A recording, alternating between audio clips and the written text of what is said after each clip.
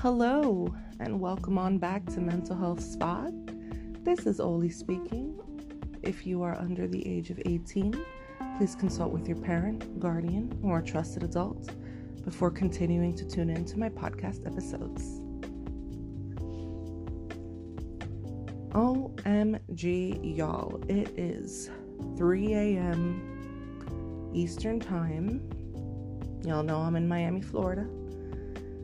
And I just turned off the news.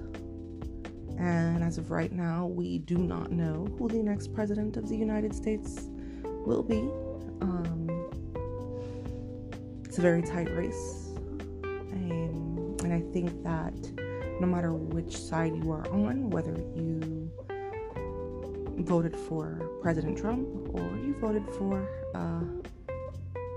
former Vice President Biden, I think you're feeling the anxiety no matter what. And so my love and my best wishes go out to everyone out there. Engage in some much needed self-care. This might actually run later than we anticipated. So we won't know much. I think hopefully in the morning we'll know more. But even then, perhaps not even definitively. So very tight race. Very proud of everyone who went out there and voted. Doesn't matter to me the candidate that you voted for. Granted, I mean, you all know where I stand politically if you've kept up with my episodes. But just happy to see people exercising their right to vote, because at the end of the day, there are many places that don't have that luxury. And so it's a blessing, and I'm grateful that I've had an opportunity to vote in 4 elections so far. So, with that being said, let's dive right in. I took a poll on my mental health Instagram. If you are not yet following it, please follow me at mental_health_spot. I took a poll and asked my followers if they wanted me to discuss love and relationships or mental health issues throughout the pandemic. And love and relationships won by 2 points. So this is the episode for you. If you are wanting to hear all about love and relationships from the perspective of a therapist.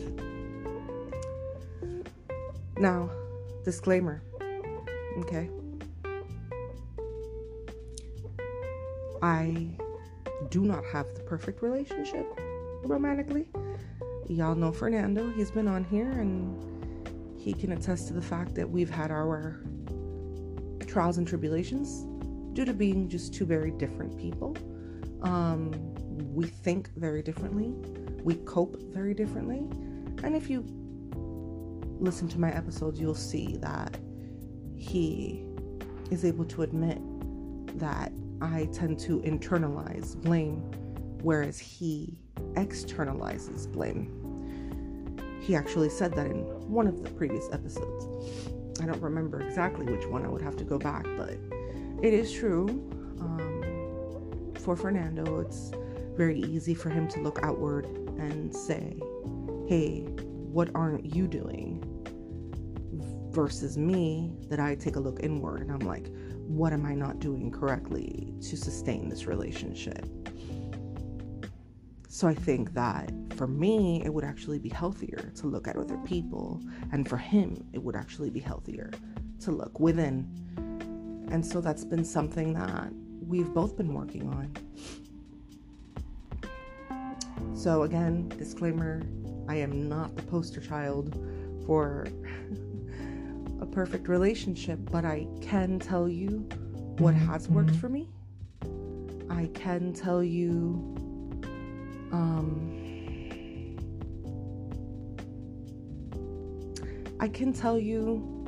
what has helped me sustain, nurture, maintain and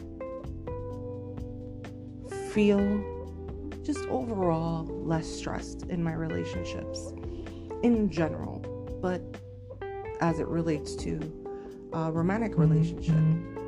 So I think it's different if you are dating versus in a relationship. So I'm going to go ahead and split my tips in half. So I'm going to go ahead and start with the dating. I have obviously been out of the game for about 8 years, going on 8 years. So I'm a little rusty. But here are my top 3 dating tips for my single people out there. Number 1, be clear about what you want. Be clear. Spell it out. Don't be afraid to let the other person know what it is that you're looking for. Whether it's an open relationship, a monogamous exclusive relationship, marriage, children, a friendship with benefits, just to hang out, just a friend. Whatever it is that you're looking for, be clear about it. That way, nobody can look at you later and say, oh, but you didn't tell me that. Oh, I didn't know that was what you wanted.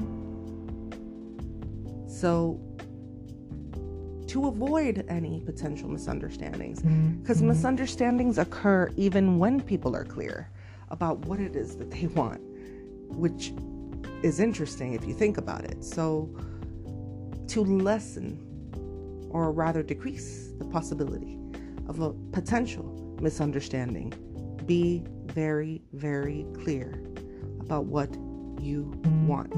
A lot of people think that going with the flow is the way to go. I don't recommend going with the flow. Well, I guess if you're in your 20s and you want to go with the flow, do you, baby boo? Go with the flow. You got time. But if you're in your 30s and your 40s, I'm going to need you to stop going with the flow, and I'm going to need you to let people know what you want. That's just me, okay? I'm a 33-year-old woman. I'm going to be 34 in a month. So, I mean, if I'm not going to marry Fernando, I'm going to marry somebody. Because that's what I'm looking for. I'm looking to have a family. Whatever that looks like for me, you know? Children, no children, adopting, whatever. But I want a partner, a purpose partner, a life partner. So, tip number 2 for dating. Know your worth and your value. Know what you bring to the table. Know what your strengths are and play on them. Conversely, know what your faults are and work on them. Okay? Do not go into a new relationship with drama from the past. Now, hear me out for a second before you bite my head off. I'm not saying that you're not going to have baggage. I hate the word baggage. It has a negative connotation, but let's go with baggage because I can't come up with anything else right now. Look, we all have our problems. Nobody's going to enter a relationship problem-free, trauma-free. That's a tall order. We all have our stuff that we come with. But be someone that's proactive about working on your stuff. Be receptive. Be open. Be able to say, hey, I'm working on my stuff. But if you drag your stuff into the relationship and you are unhealed, completely unhealed, you are going to make somebody very unhappy, and you're going to make yourself very unhappy. So, know what your strengths are, know what you bring to the table, play on that, nurture that, and know what your faults are and work on them. Do not be blind to your own faults. If you keep having the same issue, and this is me being really 100 right now, if you keep having the same issue with multiple people, if the same thing keeps resurfacing, pay attention to it. It may not be you necessarily. It may be the people that you are attracting that you need to pay attention to. So just pay attention to that. What is the common denominator? Is it you? Is it something you're doing, saying? Is it the people you're attracting? Pay attention to that.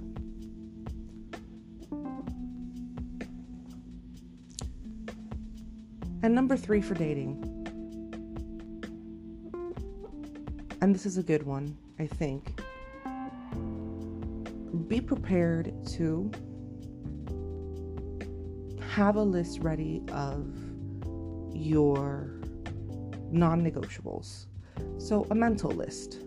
Make a mental note to yourself of what it is that your top 5 qualities are that you're seeking in a partner. Now, espérate un momentico, okay? Be reasonable though. So my number 3 is kind of a 2-parter because a lot of people are like, OMG, I want her to be like super perfect and like be super flaquita but somehow have really big breasts, or I want him to be like 6'5" even though I'm only like 4'11". Be reasonable. Be reasonable. Okay? When I mean by your 5 non-negotiables, I'm referring specifically to personality, cultural things, religion, etc. Like if it's important for you to have a partner who believes in God, make sure you add that to your list of non-negotiables. If it's important to you to have a partner who, for example, votes for the same candidate in an election as you, is part of the same political party as you, that should be part of your non-negotiable. I'm not referring to looks here because that's my 2-parter. My 2-parter includes, please keep an open mind. I listen to me carefully. Obviously, looks are important. I'm not going to sit here and say, oh no, you shouldn't be, physically attracted to your partner. That's not important. No, I've never had a reputation of lying to you guys. I'm not going to start now. But don't let that be the determining factor in everything. You know what I mean?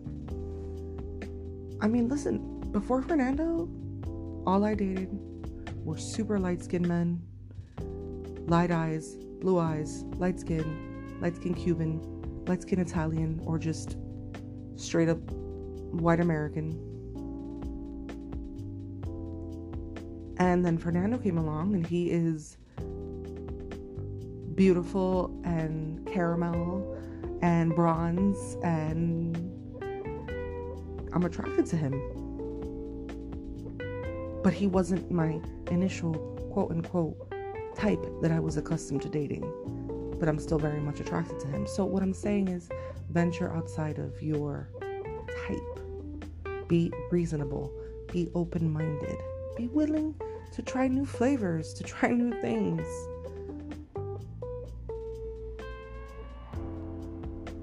Now, for relationships. Oh man. For me, number 1 is put your pride in the trash can and leave it there. If you want to have a successful, long-lasting, meaningful bond with another human being, there is no space, there is no room for pride.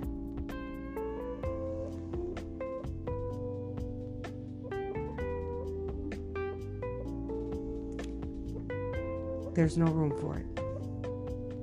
Oh, well, I'm upset, so I'm not gonna call that person first. I'm gonna wait for them to call me. Or, oh, I'm just not gonna reach out until they reach out. There's no room for pride in a healthy relationship. Reach out when you want to reach out. And when you don't want to reach out, that's okay too. Be authentic. And the same applies to dating too. If you're interested in someone, make that clear. And if they're not feeling you, trust me, you'll figure it out. You'll know. I'm sure you can catch on. Put your pride in the trash can.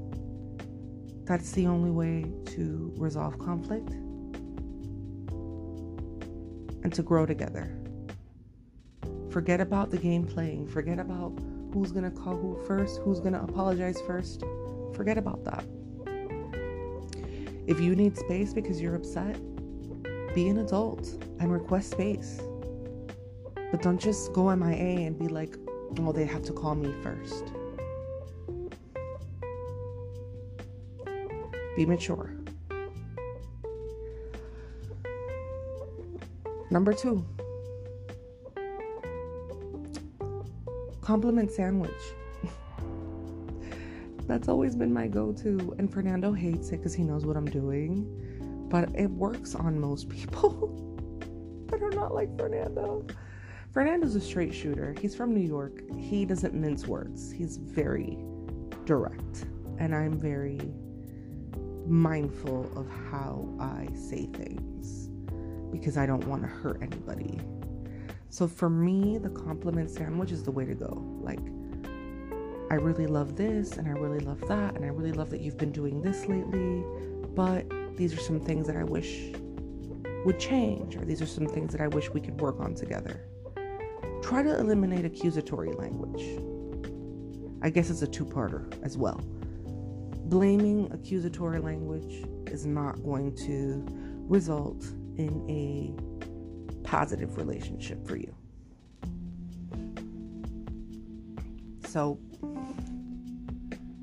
very important. Think about it. Let it marinate. Pointing fingers is not the way.